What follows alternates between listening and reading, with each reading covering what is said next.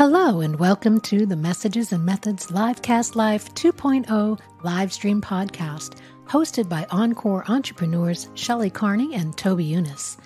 We inspire excitement for content creation and marketing your brand and business while answering all your technology and digital marketing questions.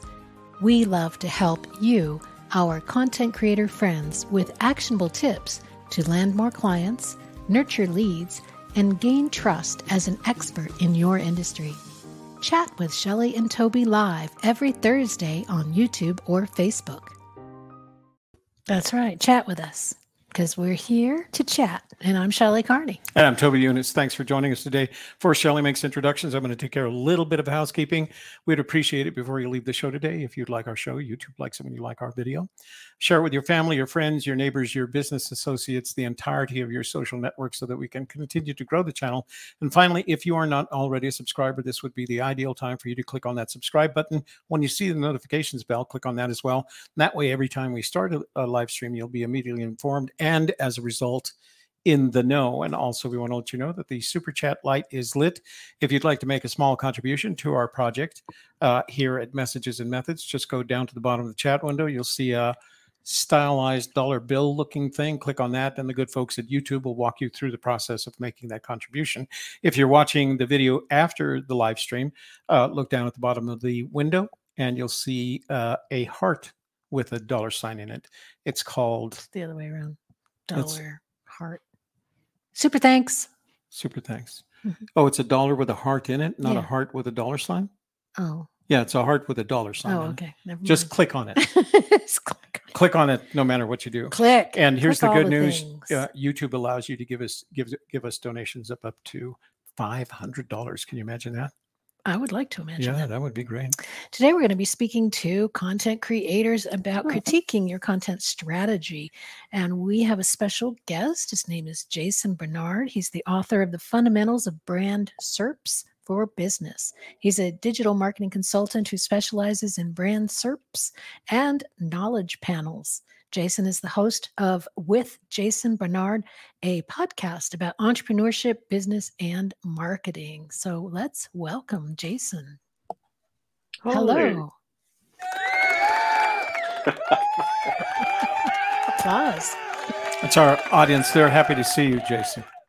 Yeah, I got a cheer and a clap, and I'm terribly, terribly happy. So welcome, Jason. How did you tell us a little bit about yourself? I know you've got a great story to tell, so I'm going to let you tell it. Right. Yeah, lovely. Thank you for having me. It's a bonkers story, in my opinion, is that I grew up in the countryside in Yorkshire in the north of England as a punk, surrounded by sheep and cows who don't care about punk attitude at all. And moved to Liverpool, went to the same university as John Lennon, but 20 years later, and joined a band called Stanley the Counting Horse, played music. I was a singer with his big, deep voice, and I could sing. Wow. And people would come and see us just because I was incredibly thin and very small, but I had this big voice. And so you were would come and see us, and I was right. Very good point. And yeah, it was this. It was. I don't know. It was a strange combination that people would come and see, and we had a lot of fun. Then I moved to Paris, joined a band. I wanted to be the singer, and they said we don't need a singer. You have to play double bass. I didn't play the double bass, but I bought one and learned to play it just to join the band. Nice. And became a double bass player. And turns out I'm actually quite good at the double bass. So I was lucky. They asked me to play the one instrument that I'm actually good at. That was wonderful. Then I moved, played with the band, for 8-9 years professionally, playing punk folk. So it was folk music played with punk attitude and punk style. We played with people like Bob Dylan. We were on the same festival as Bob Dylan, the Pogues, the Manna Negra, Captain Sensible from The Damned, who was one of my great heroes when I was a punk in the countryside. And that was awesome. I mean, that's absolutely the dream job that you really want. I mean, being a very unsuccessful rock star, but making a living doing it is so cool. We never got famous, which is a pity. But I think part of the reason people play in rock bands is because they believe, despite all indications to the contrary, they believe they're going to become famous, and they never do. You know, I mean, the number of bands who actually become famous is 0.1%, right? And we weren't one of them. But it was awesome. And then I gave that up and became a blue dog in a cartoon. I voiced and wrote with my ex-wife a whole TV series, and I was Boo the blue dog. And that was nuts as well, because I actually ended up becoming, this is really interesting. My wife was a yellow koala, I was a blue dog, and we were best friends in the cartoon. And we were in Mauritius, and we were trying to find people to do the voices for the other characters in the family. And we couldn't find anybody. So I ended up doing 5 voices. So I was my own father, my own mother. I was my daughter's brother, my wife's father, and my wife's grandfather all at the same time. Oh my goodness.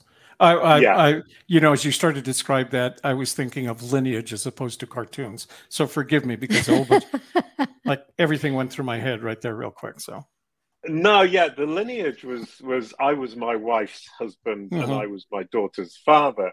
But in the cartoon, it all got a bit turned around. And it was delightful. It was a lot of fun. And that's where I learned all about Google, because we became phenomenally successful. We were the 10,000th most visited site in the year in 2007, with 100 million page views and 5 million visits, because we learned to get to the top of Google for children's entertainment, children's games, children's songs, and children's TV series. And we were competing with Disney. Wow. That's pretty tough competition there alone. Yeah, and we used to win. That was delightful. It was one of those moments in life where you think, I'm beating Disney. Isn't that cool? And so that effort and that experience led to what you're doing now. Yeah. When that kind of fell apart for various reasons, I was looking for work. So I pitched for work as an SEO consultant, digital marketer. And it was actually quite tough, because what would happen is I would go and pitch to clients, and they would say, wonderful, great, you're amazing, we really want to work with you. And then they would Google my name, Jason Barnard, and it would say, Jason Barnard is a blue dog. And then they would say, well, we actually don't want to work with you after all. Because you are, after all, a blue dog. Well, I am, but and that was, for me, the kind of light bulb moment is I realized that what Google was showing was what I was previously, and it wasn't showing what I am today. Right. And so I thought, how do I educate Google? How do I explain to Google what I need it to show for me to be convincing to my audience today, which is no longer 6-year-old children. It's bosses of huge companies in France, the US, and the UK who want me to get on board and give them advice. And as I said, boss of huge company doesn't want advice from a cartoon blue dog. Right. So before we go on to the business part of our conversation, you mentioned, you used the phrase to describe the instrument you played, a double bass. I have I've never heard of that instrument before. How does it differ from an electric? How does it differ from a normal rock band electric bass? Oh, that's an interesting question, because for me, double bass is totally obvious, but I think that's terribly English of me. In America, I think you call it a bull fiddle. I saw Some Like It Hot, Jack Lemmon with Tony Curtis, and Jack Lemmon plays the bull fiddle. Is that the large stand-up? Yep. You play bass. With the guy from the Stray Cats plays it too. Got it. All right. And it's the most wonderful instrument, because with the electric bass, you're playing it like this. And like it's a guitar. Yeah. And with the double bass, you can be incredibly aggressive. I mean, in terms of the double bass, it's 20% musical talent and 80% physical domination of the instrument. And that's lovely because it suits my personality and the way that I work perfectly. I wouldn't say I don't have talent, but I would say that a lot of the way that I play the double bass is dominating it physically.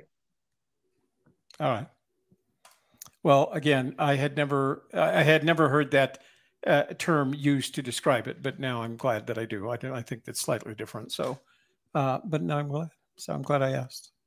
Right, yeah. I mean, you've got bull fiddle, you've got double bass, you've got contrabass, you've got stand-up bass, you've got doghouse bass, apparently, as well, is another way to say it.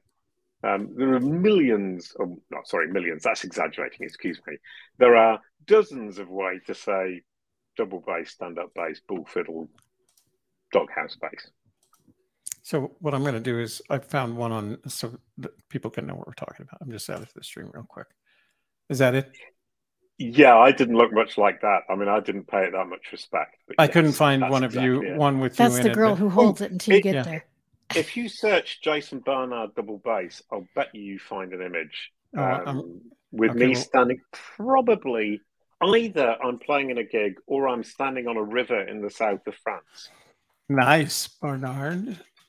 So part of my job is to convince Google to show the images that I want when people search about me or around me. So if you search Jason Barnard double bass, it should show something that's reasonably representative of who I am and what I did with the double bass. So tell me if I'm about to show your image. There's a notation on the face of the bass, and it says bark. Is that you? Yes, that's me. All right. This is what Jason looks like. And that looks like the Seine. I don't know. What is that? That's a river in the south of France. Okay. And that double bass, I mean, we can actually keep this up because it's a really interesting double bass. Because when the band said to me, do you want to play in our band? And I said, yes. They said, you have to play the double bass. So I went and bought the first double bass I found, and it was this one. And it turns out it's a really good double bass. And the reason that Bark is written on it is because the group was called the Barking Dogs. Oh, I see. And we used to have this, the spray paint, I can't remember, it's called a pochoir in French, is that you would just spray and it would put the name up there. That was what we were using. And that a stencil? Yeah, stencil. You're a genius. Thank you so much. No, I'm not, but I remember that.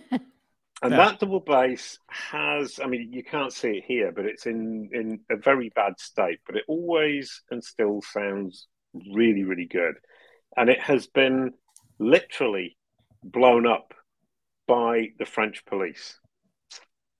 The terrorist squad found our van with my double bass in the back, and they didn't know exactly. That was what it looked like. And they detonated a small charge on the back doors of our van, and my double bass was leaned against it, and that's what it looked like. Wow. When it was blown up by the French police. To get into the van. Why were the French police trying to get into your van? Because it was a closed van during what they called Vigipirate, and they thought it might be a terrorist attempt on a school. Wow.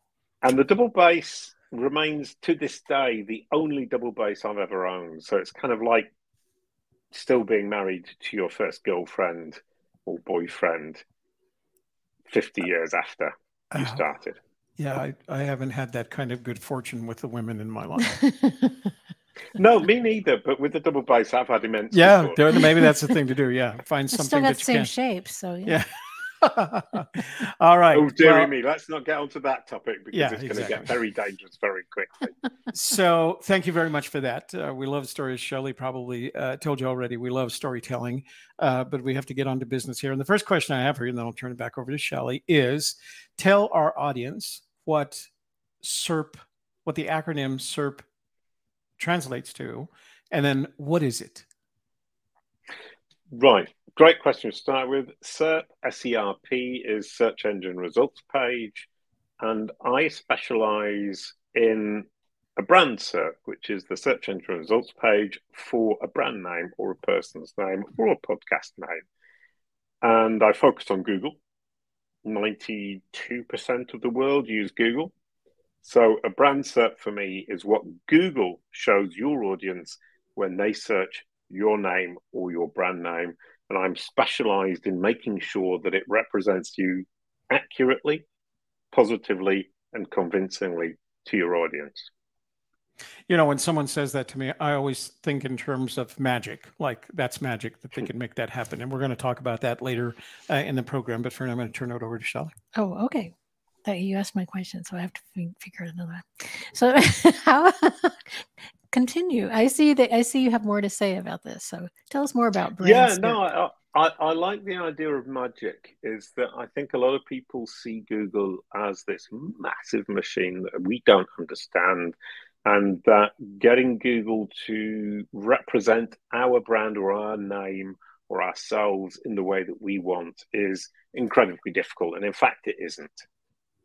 It's actually very, very, very simple in the sense that Google is simply reading what it's finding on the internet and then representing that to its audience or its users who are searching your brand name or your personal name.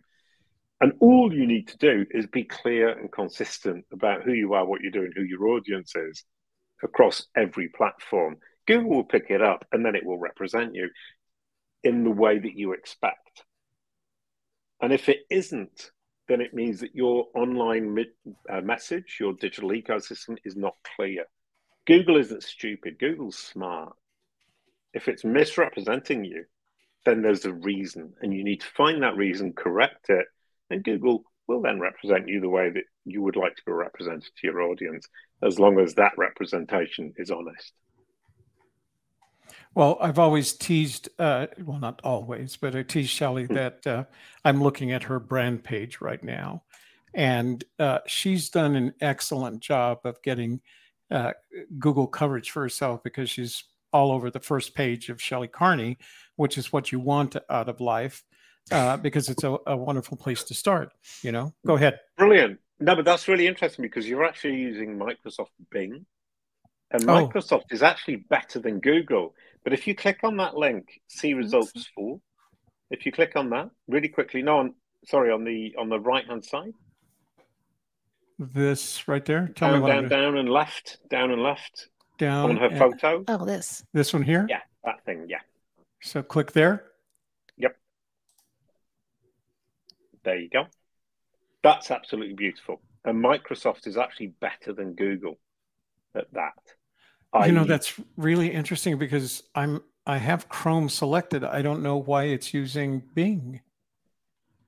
Oh, I don't know either. But what I find really interesting is that we use Google a lot. Google is incredibly smart.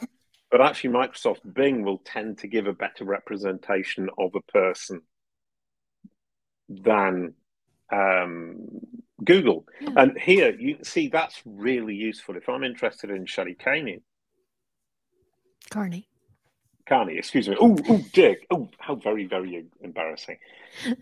That's all right. I wish I had I've got my glasses. So no excuse at all. If you're interested in Shelley Carney, no need to apologize. We're not exactly the easiest names to pronounce. So I don't know. That's a great result. I like that because you can see not only on the left-hand side recommendations of where I might wish to engage with Shelley. On the right-hand side, I can see the facts about her and people that I might also be interested in.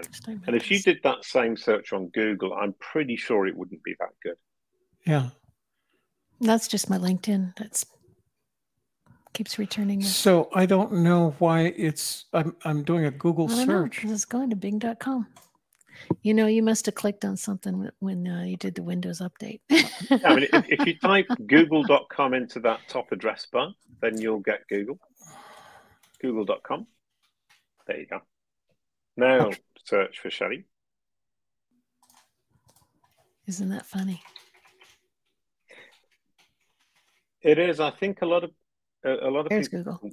There you go. Now there's nothing on the right, and what's interesting there is what's on the right is fact. Uh-oh. So Microsoft has understood the facts and Google hasn't. Oh, that's interesting.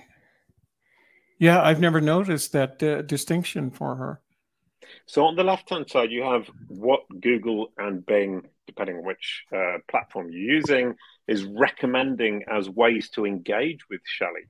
And on the right-hand side is a summary of the facts and other people with who you might be interested in, who are related to Shelley topically. Sorry, excuse me. So this is a really nice demonstration of how much better Microsoft is than Google. You know what? I'm agreeing. I didn't realize that. So I am starting with a Chrome window. It is making some kind of switch over to Bing. And in addition to that, I searched Shelley Carney. Bing added the company, AGK Media Studio. So these are all things. Well, it's understood that the relationship between the company and the person, whereas Google hasn't.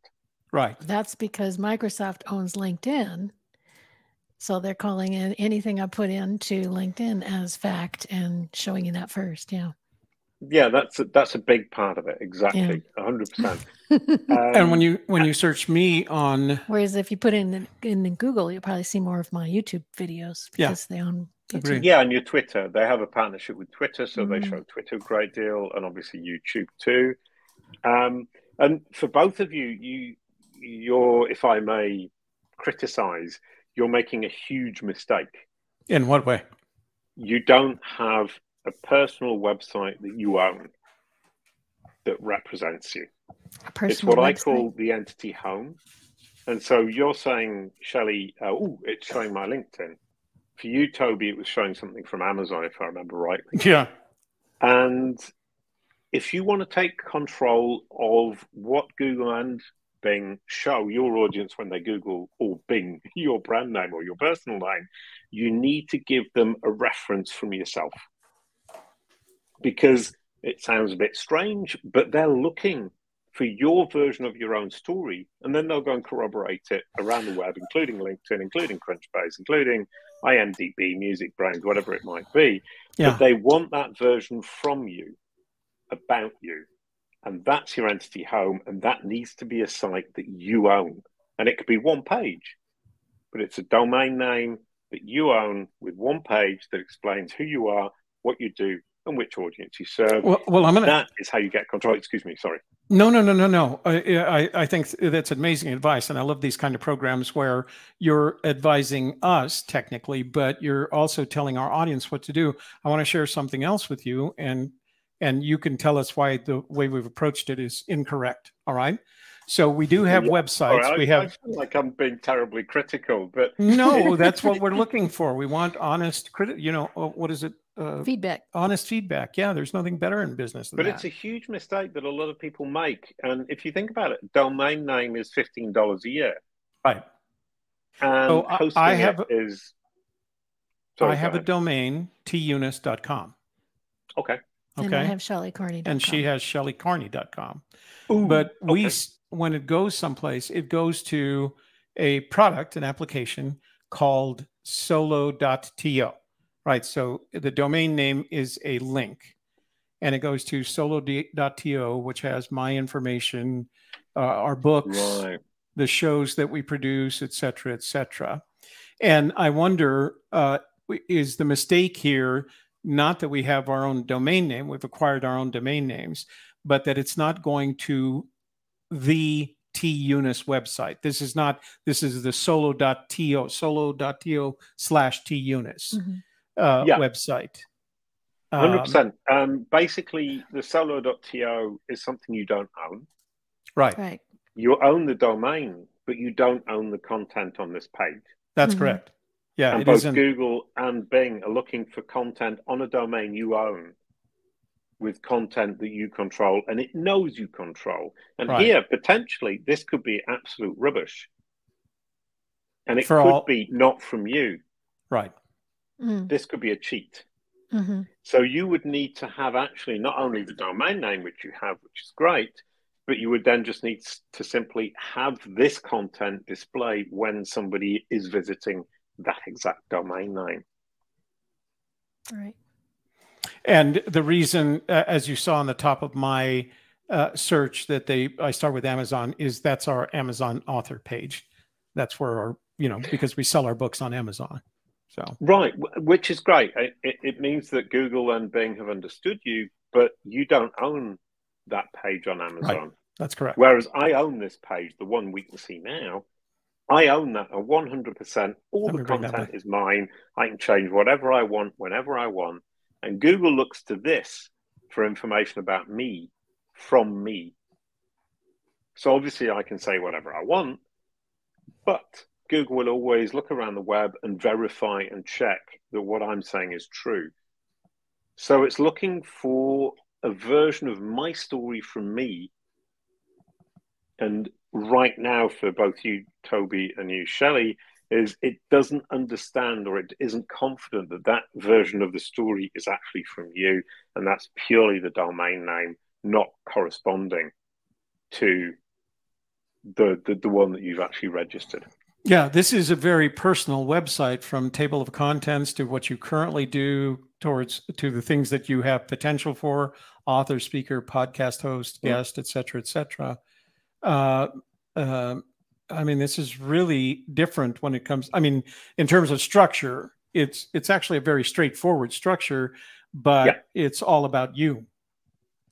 Well, and the domain name is jasonbarnard.com, so it's logical that it's all about me. And it's, in fact, if you look at it, it's my life story upside down. Yeah. It starts with what I do now, and it moves down towards what I did at the start, which is being at the same university as John Lennon. So it's my life story backwards. Mm-hmm. And Google looks to this and says, well, what does Jason say? What's important for Jason? And now I'm going to look around the web and see if what's important for Jason and what Jason says about himself is actually corroborated and supported by the people. There you can see Rand Fishkin, L.A. DeSolis, famous people within my industry. Do they agree? Do they support this point of view? Yes or no?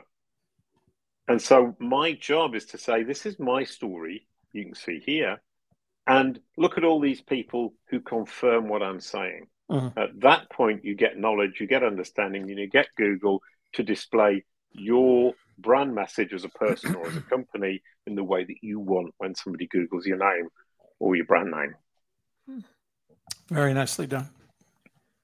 Okay. It's super simple. I mean, it's stunningly simple in the sense that, I come from a world of SEO and people think, oh, that's really geeky. It's complicated, lots of code. What I'm saying is just tell your story and make sure that that story is consistent across the web. That isn't complicated. And if you're a company, it's have a brand message, do your marketing, make sure your marketing appeals to your audience. And that's purely good business, good marketing, and good branding. SEO is third in the list of the important things that you need to do. Mm-hmm. You need to market, you need to brand, and then you need to package it for Google. And SEO, search engine optimization, is simply packaging that content that you've created for your audience for Google. So the assumption, as I look through this and listen to what you're saying, the assumption I would have to make is that in the case of Jason Barnard, you are your company. You don't have a second business website. Is that correct? No, I do actually. It's called CaliCube, calicube.com. And we had a really interesting experience recently where we hit what I call the tipping point. If you search for CaliCube without the .com, just CaliCube, you will see a representation of the company and its products and the offers and myself that makes sense to our audience. And we now have more or less control over what Google shows our audience when they search CaliCube, when they search CaliCube Tuesdays, which is our event. There you go. When they search CaliCube Pro, which is our SaaS platform. Our Twitter account is there, our YouTube account is there, our courses are there. So if you search CaliCube, it's because you're interested in our products, our services. So this is what happens when I go to calicube.com. Yeah. Right. Very business looking website. If I searched, this is what happens when I search CaliCube by itself.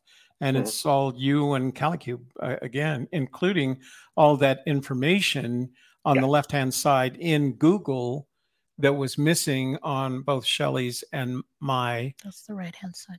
Pardon me?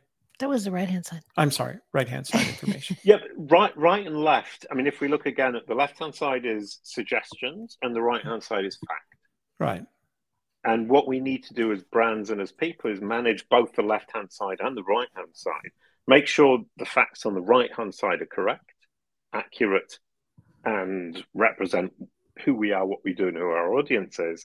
And on the left-hand side, it gives our audience the opportunity to choose how they interact with us. And if you look at this, it's saying you can interact with Calicube through the SaaS platform. Jason Barnard is there. We're a digital marketing agency. We specialize in brand SERP optimization. You can come and see us on Twitter. You can come and see us on LinkedIn. You can visit our YouTube channel. But we dominate, and Google is simply allowing the user, you, my audience, to decide how you want to interact with me. So you're currently living in Aubais, France? Yeah, and that's the other delightful thing about the Google brand SERP is when Google gets it right, you immediately know where I live. You immediately know where my company is based. You know what products we offer. You can interact with me on Twitter. You choose a social media platform, and if you search for my name, Jason Barnard, you would see who my wife is, you would see who my mother is, you would see how old I am, unfortunately. You would see my favorite photos. So Google is basically saying, here is a representation of this person or this company that makes sense to its audience in the way I've understood that its audience is interested in them. So off topic, does the Tour de France pass anywhere near Aubais? Yeah, it does. Does it? Frequently. But right now I'm in Oxford, so I'm kind of cheating. So the Tour de France is not only in the summer, so already gone, but I'm not anywhere near there right now. So every time I watch the Tour de France every year, and every time I watch it, I say I would love to live in one of those towns that they pass through, and one of these times I'm going to literally just do that. You really should. Have you seen them go up Mont Ventoux? Yeah, of course. Yeah, I've ridden a bike up Mont Ventoux. You have? Yeah, 30 years ago when I was young. And, I was going to say, yeah. No, exactly. Thank you very much. I'm impressed. I am impressed with that. But I was a big bike fan. I loved riding my bike. I was a huge fan like you. And I thought, if there's one thing I have to do in my life, it's ride up Mont Ventoux. And it's super difficult. And I did it one day once. Mm-hmm. And these people are doing it after 60 days of riding or whatever it is. Yeah, riding a bike. It's 21 days, but when Ventoux is included, it's always about halfway through. They've already ridden 2,200 miles by the time they get there, so yeah, it's just amazing. And it looks hard for them. It looks hard for them with, 18-pound carbon fiber bikes and, 9 chain wheel, It's amazing. But I'll tell you one thing. As you're riding up, if you just keep thinking, how much fun is it going to be when I go down the other side? Then you're fine. And it is absolutely delightful. When you go down the other side and you just got your hands up in the air and you don't have to make any effort. Oh, that's way more courage than I have to not to ride that downhill. Downhills are always amazing to me because it takes 6 hours to ride up and it takes 5 minutes to ride down. Back down. It's such a waste of time. All right. And you just think all of that effort. So I'll let Shelley get us back on track here. Oh, all right. Oh, sorry. No need to apologize. We can talk about bicycles all day long. Yeah, I can too. There's 3 of them in my garage right now. Oh, right. I love bikes. When I was a kid, I used to, once a month, I used to take my entire bike apart. I had this really nice racer. It was a rally. And I would take it all apart, right down to the pedals and the ball bearings. Ball bearings. Re-grease it all and put it all back together again. And that was a once a month special treat that I really enjoyed. Well, I have been riding bikes all my life. My current, my favorite bike is one that I have owned since 1990. It's a Specialized hard rock hopper that I made into a kind of more of a, not a dirt bike, but a street bike. And I've had it for over 30 years now, and I refuse to give it up. Sounds like my double bass. I bought my double bass in 1989. And I'm sure you're the same. Every now and then I kind of think, oh, maybe there's going to be a better double bass or a better bike. And then you keep coming back and saying, well, actually, this is the one I love. Yeah, I actually, I have a short story to tell you. I actually, one time, thinking about buying a new one, I gave it to my son, my oldest son, thinking that he would appreciate its value. And one day we were all, my oldest son and my oldest daughter, who live near where I live, were planning a trip to the flea market. And my beautiful Specialized bike was on top of his pile of. And I said, what are you doing with that? And he said, oh, I'm taking it to the flea market. I ride my own bike, you know, et cetera, et cetera. I bought it back from him.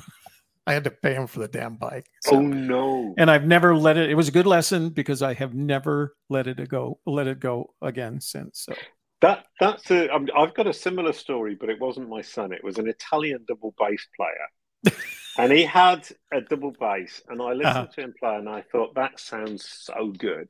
And I talked to him. I said, can I buy your double bass from you because I want to replace mine? And he said, why do you want to replace yours? Yours is a brilliant double bass. And mine doesn't sound very good at all. And I said, yeah, but yours sounds loads better to me than mine does to me. And he said, funny? Right, go and stand on the other side of the street. I will play your double bass, and you will see that when you're standing next to it, it doesn't sound anything like it sounds when you're on the other side of the street. And he was right, and it sounded brilliant, and his sound wasn't as good as my double bass. And I'm thankful to him for stopping me, as it were, divorcing my wife for a new, exactly, younger model. A new younger model, yeah. And me and my double bass, we're now cemented together until the end of time. I mean, and that's that's a question I haven't asked myself. What happens to my double bass when I die? And I'm going to start thinking about it tomorrow. You know what I've decided, and what my will says? Everything that I own will be auctioned off, and the proceeds distributed to the children. And that way they don't have to make the decision about selling my bike to somebody else anyway. So I'll have made that decision. Right. Okay. Yeah. For my double bass, I mean, if you look at it with the bark written on it and the fact that it was exploded by the French police and it's got all these stories, for me, I actually really care what happens to it. But then at the same time, once I've passed away, it's not going to make any difference, right? Yeah, I won't know. So did you repair the back of that of bark? Yeah. I took it to the luthier. Yeah, luthier. The luthier is the way I would say it in French. And he just said, what on earth has happened here?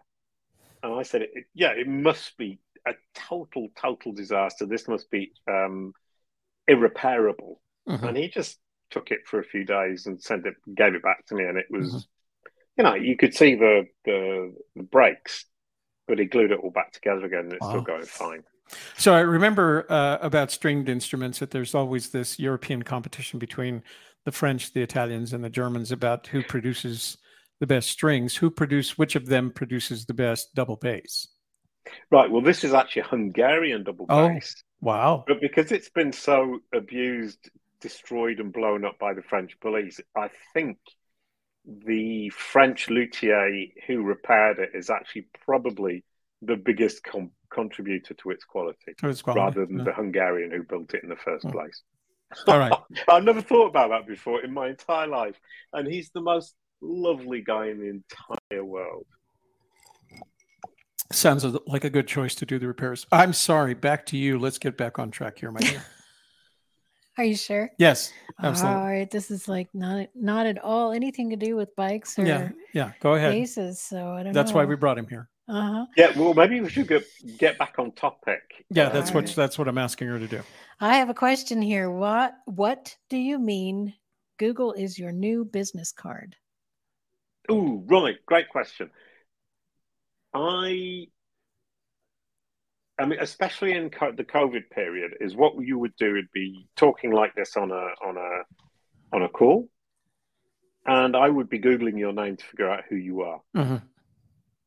At which point, my opinion of you as we're talking is going to change depending on the result that I see.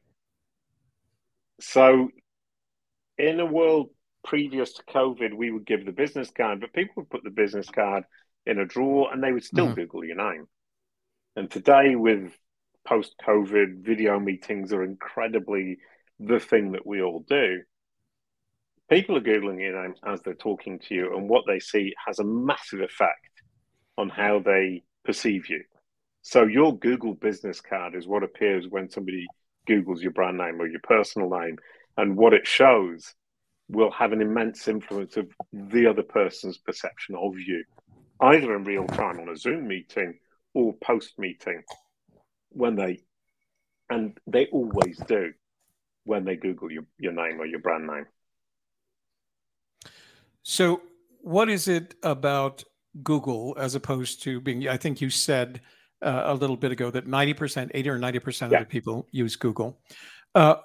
What, and I'm going to go back to the magical question. What magic does Google own that enables it to dominate this particular segment, the search segment?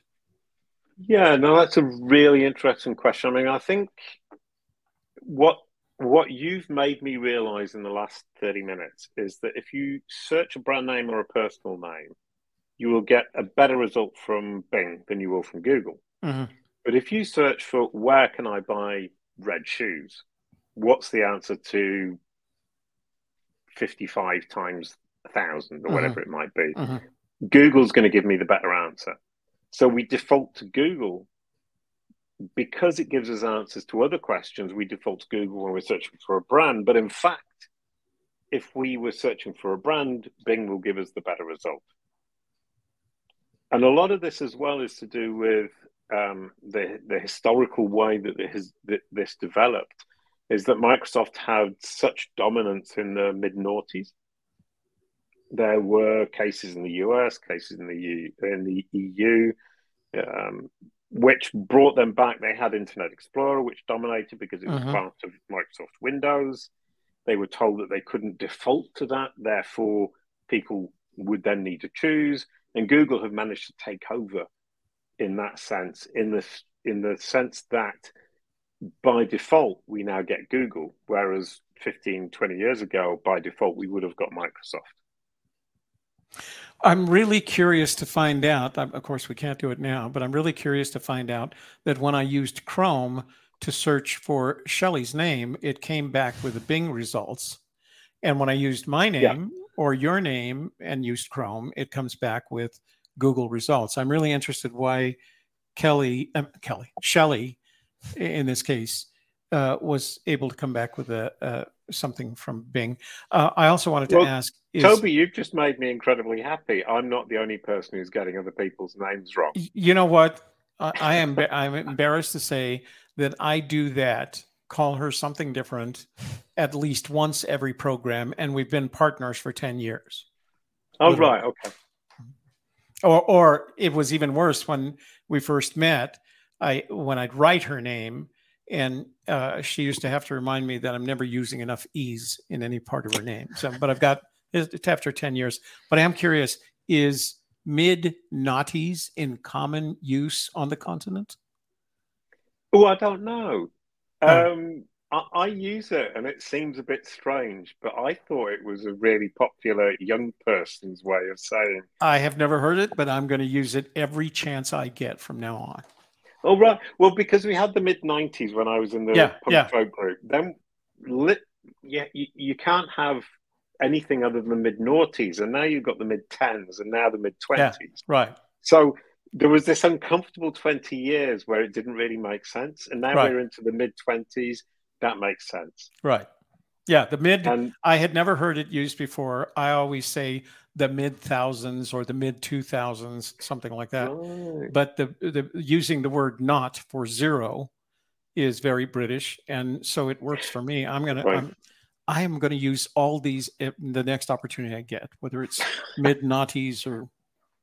And the mid-noughties sounds a little bit dangerous. No, it does. That's why I like it. I Risque. think I like it about it. Yeah, there's a bit of risqueness to it. Now you're just making up new words. Yeah, let's go ahead. Go back. Get me back on track. All here. right. So, what would you recommend for people on a budget who want to start a website? What would be the best place for them to get the best SEO values? Right. I think one huge question, if you don't have a website, you have to make sure that you're within your comfort zone for managing it over time. And I think there is a tendency for people to say, well, I'll go and see a digital marketing agency. They'll build me a website, and they create an incredibly complicated website that nobody can manage, and you lose control. Control is the single most important thing. So you would want to either use something like WordPress, which is terribly, terribly common and everybody knows how to use it, or something like Duda, which I really love because it really is plug and play. Or Wix is another alternative. And the disadvantages that these platforms bring in terms of how you appear to search engines like Google is vastly outweighed by the fact that you can actually manage it yourself. So simplicity, make sure you manage it yourself, or you can manage it yourself.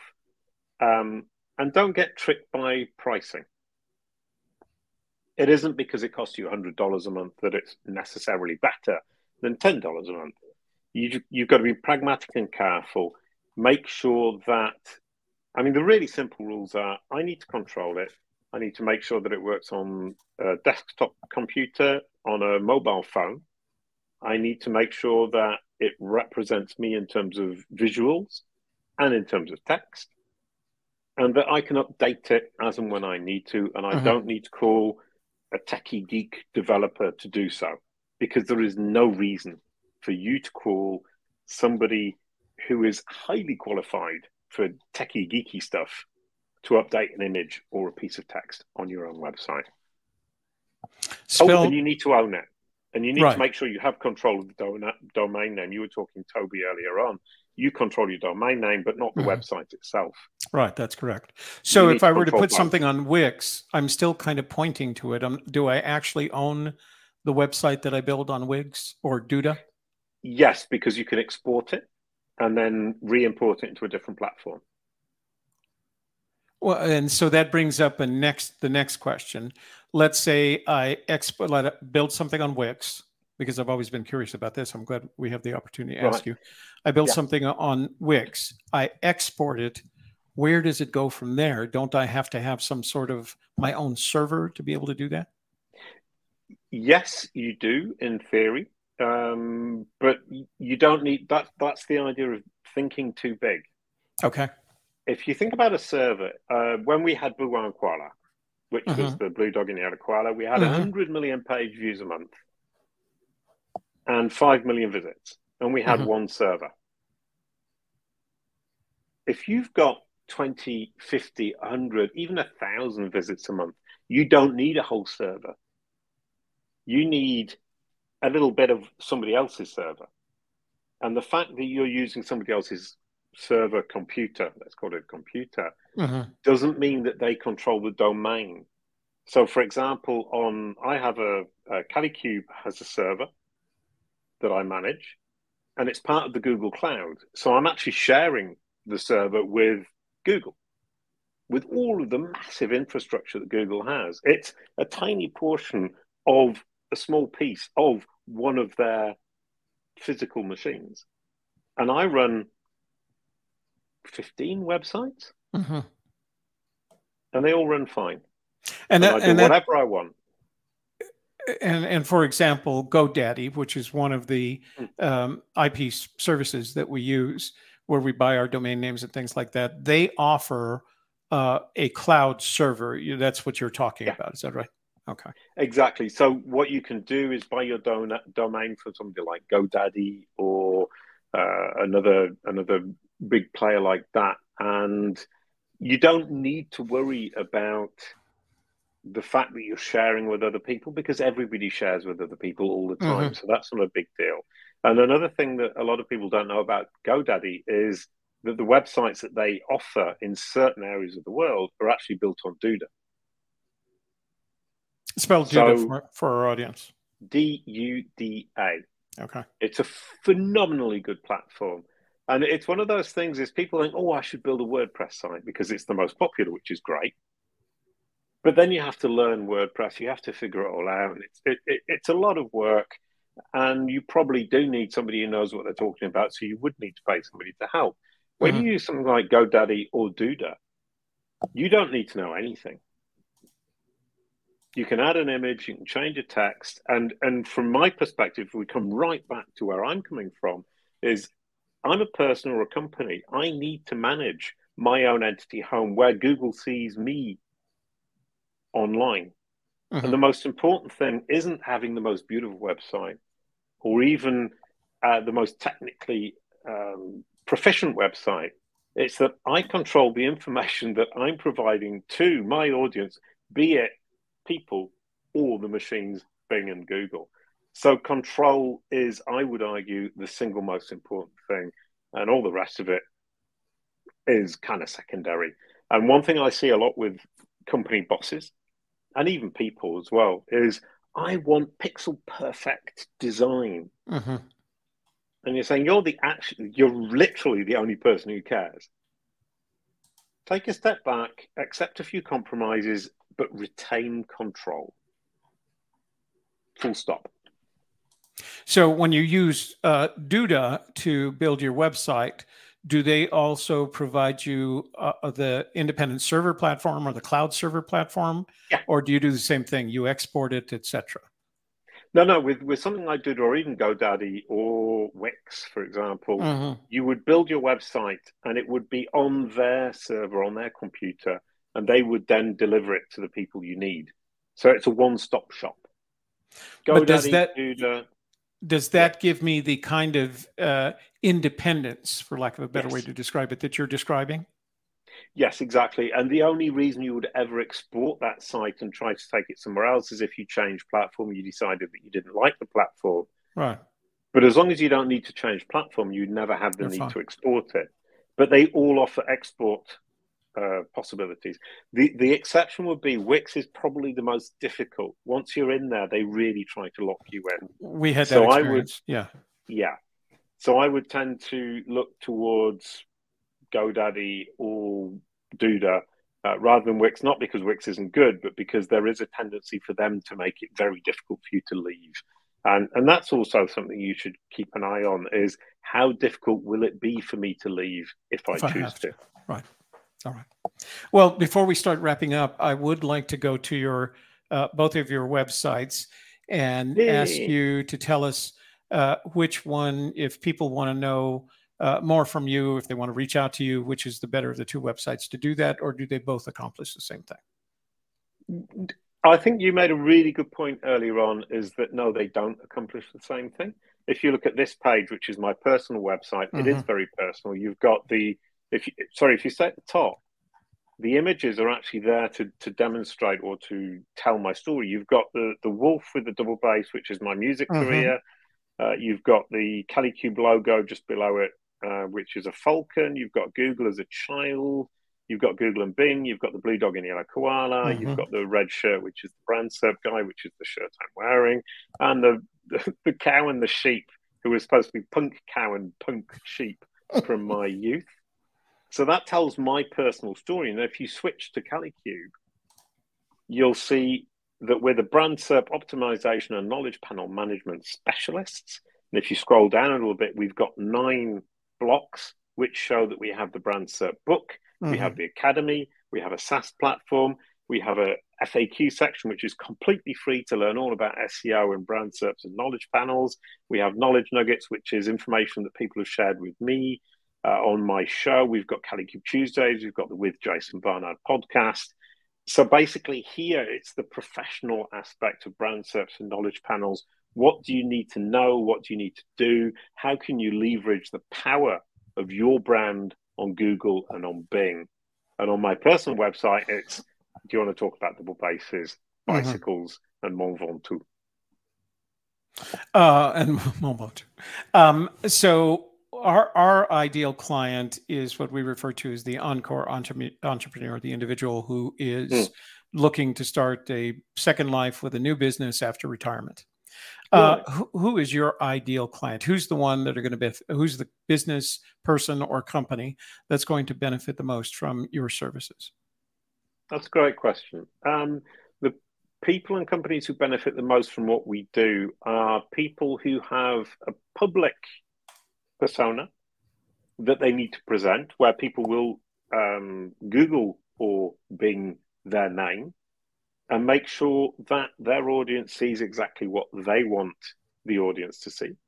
Or companies where, if you think about it from a global perspective, I spend a lot of time talking to people like yourselves, talking to people on social media, talking to people face to face, with the aim of getting them interested in what I'm talking about. And at the end of the day, once they think Jason Barnard is saying something interesting, something I'm interested in learning more about, what they do, they Google my name, Jason Barnard, or my company name, Kalicube, to learn more about it. And it's fundamentally important, after all the effort I've made to convince them to actually be interested in what I'm talking about, that what they see when they search my name or my company name is exactly what I want them to see, and that they can learn and move forwards in their relationship with me from that moment onwards.